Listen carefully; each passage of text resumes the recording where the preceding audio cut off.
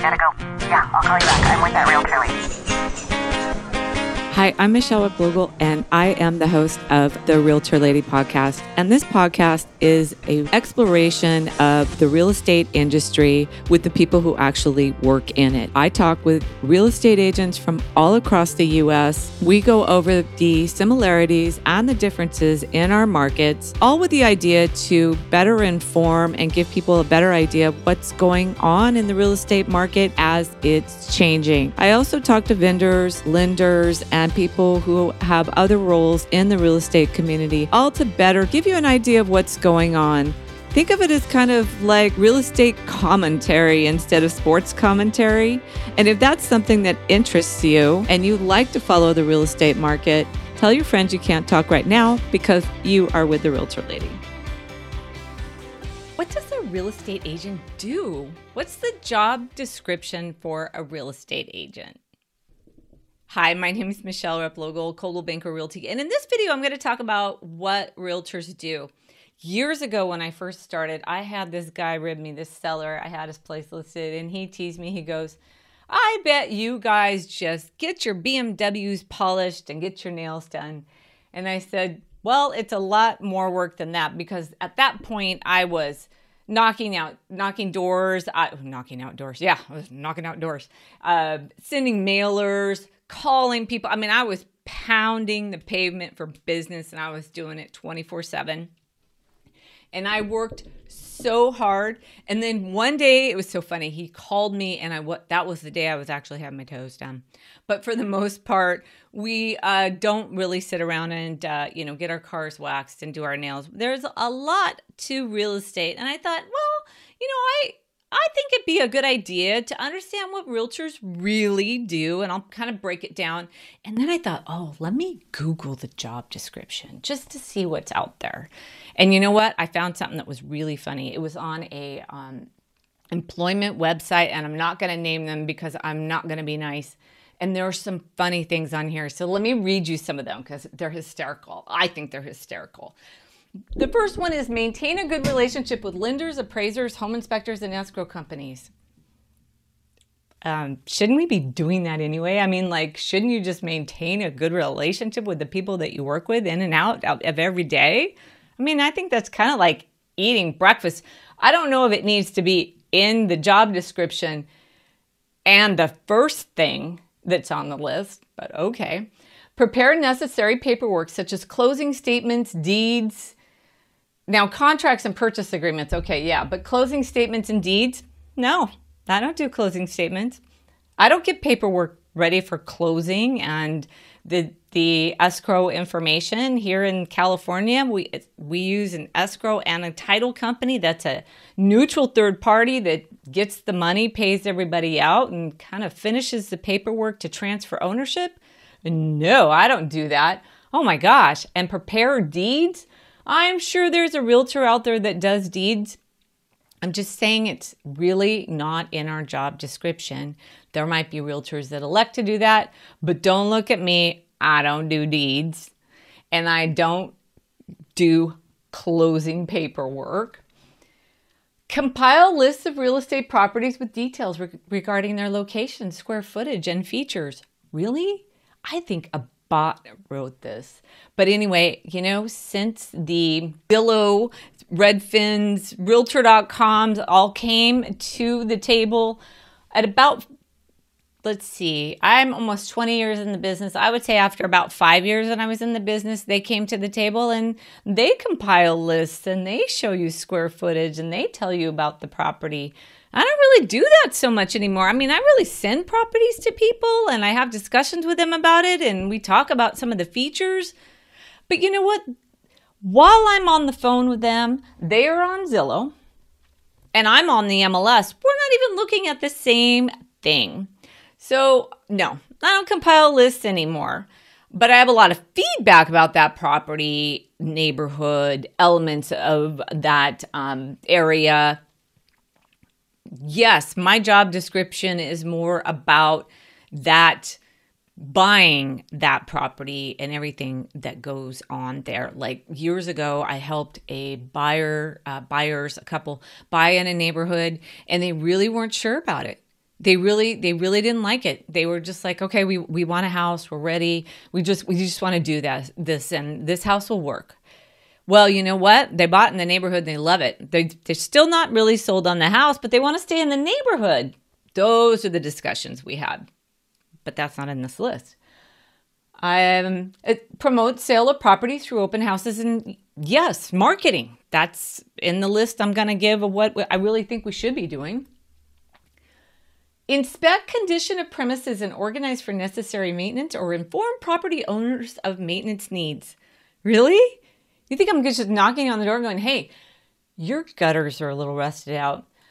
And you know what? Your roof's done.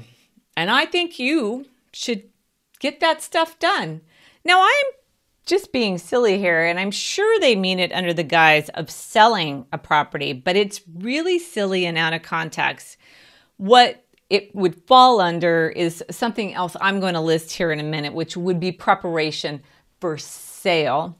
Now, as far as inspect condition for necessary maintenance, no, that's not the right word. Maybe improvement for sale would be better. And then last but not least, this one, evaluate clients' financial abilities and research properties within their buying power. Seriously? You know what? I don't evaluate buyers' finances. I don't even evaluate sellers' finances. Heck, I sold a house that was literally almost a foreclosure this year. And you know what? Nobody knew it. It closed. Every seller sold and actually got some money. And the buyer got the house. We didn't know that they were in financial distress until we were at the end. Buyers, I send them to a lender. That lender and that buyer should have a really good discussion about what they can afford and the interest rates and the loan products that are being offered to them, and if they're comfortable and if they can afford what they've been pre-qualified for. I don't have anything to do with that. That's really not in my purview or in my job description, because you know what? I have had so many buyers over the years say, we want to buy a house at $800,000 and we're not paying a penny more. And I'm telling you, 2 months later, those same people bought a house for over $1 million. But not only that, it's up to them if they can afford it. It's not up to me. I've actually ran across real estate agents that said, oh no, they can't afford more than this, so I'm not showing them those properties.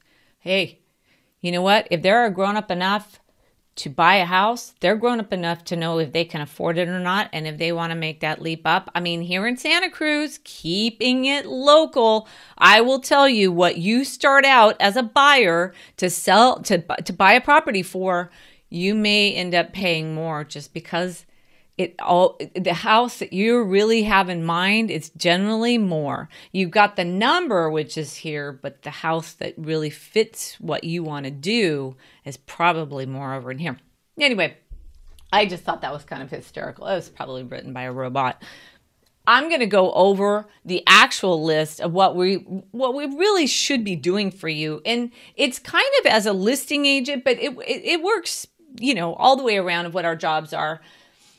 Realtors are all not the same, so there are people that do different things. Like I said, there's ones that do deeds, and there might be some that do closing statements and do paperwork, closing paperwork, but you know, that's not me. For a seller, I would be helping you with pricing. I would be helping you with preparation, and, you know, getting you some vendors and some contractors to talk to if it does need work, and may point out some items that need to be fixed for sale. Marketing all day long. My number one job today is marketing. It didn't used to be, you know, at one point we used to be kind of beholden to newspapers and magazines, and we just have to try to package it up good enough to kind of media outlets that we didn't have a lot of control over. But now today, you know, we have Google and YouTube, and we have better photography. We have so much more control over the marketing. And I think it actually kind of moved up a little bit in a really good job description, or just job descriptor of an agent is marketing, you know, all around in all different facets and all different medias. So that wouldn't just be social media, but that would be, you know, the MLS. I do all kinds of blogs on property listings, all of it. Collaboration. Now, I never knew the right word for this, and I would always tell people, well, you can rely on my relationships. I just didn't have the right word, but collaboration is an amazing word. And you know what that means is I have a good relationship out in the community with other realtors. They see me come, they're like, oh, she has good buyers and she closes the escrows, like I get it done. Like I've had buyers literally have almost red carpets rolled out for them because, oh, look, it's Michelle. Well, I'm a good collaborator, not just a good networker, because I realized I was networking. Yeah, I do network and I keep my relationships with other real estate agents strong, as I do with vendors and contractors that I work with. But I also collaborate once we're in the sale so it goes smoothly and there's no hiccups, no drama, and get it done. And that's the last thing after negotiation is get it done. So then there's negotiation. And that's important. Negotiation is never really just splitting the difference. No, it's really getting to the root of what is really wanted, because it's always time or money. And you'll be surprised at how many sellers want just a little bit more time, and they'll give up a little bit of money for it to have a little bit more time in their house because they're transitioning somewhere else and they need that time. And buyers, you'd be surprised at, how much time they would give up before they got that house to get that seller to move on so they get the house. So negotiation isn't splitting the difference. It's actually getting to the root of what's actually wanted by all parties. And remember, the market price for a property is where the buyer and seller meet. Then there's getting it done. Getting it done, that's where all the loose ends are closed up. I have gone and picked up paperwork. I have sent paperwork to the other side, not represented by me, but just like, hey, if you sign this, your deal will close quicker, and I would ask the other agent on the other side, can I help you by doing this? Or like, I'm on vacation, could you please? That's getting it done. And I have cleaned up messes on the other side, and I don't have any problem with that, because that, in my opinion, is getting it done because for the good of everybody.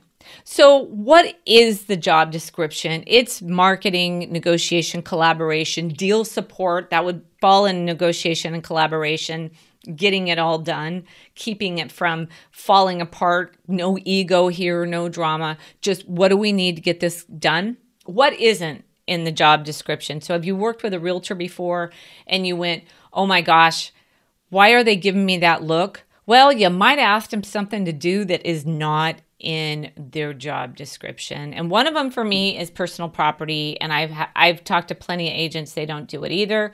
We don't negotiate personal property left at the property. We don't negotiate if the seller wants to sell it to the buyer. We just don't deal with that part of it. We also, like I said earlier, I don't have much to do with the financing. I had buyers earlier this year that wanted me to talk to their lender, and I said, I'm happy to, but I don't negotiate interest rates for you. I don't negotiate the loan for you. That's something that you need to do. If you have questions, bring me in and I'll help you get them answered. Sometimes lenders kind of talk in their own jargon, and a little definitions may be needed, but I do not talk with lenders. And sometimes I've had a couple deals this year where I didn't talk to lenders at all. It just didn't have anything to do with me. Then there's some disclosures. We don't fill them out for you. We collect them and give them to you.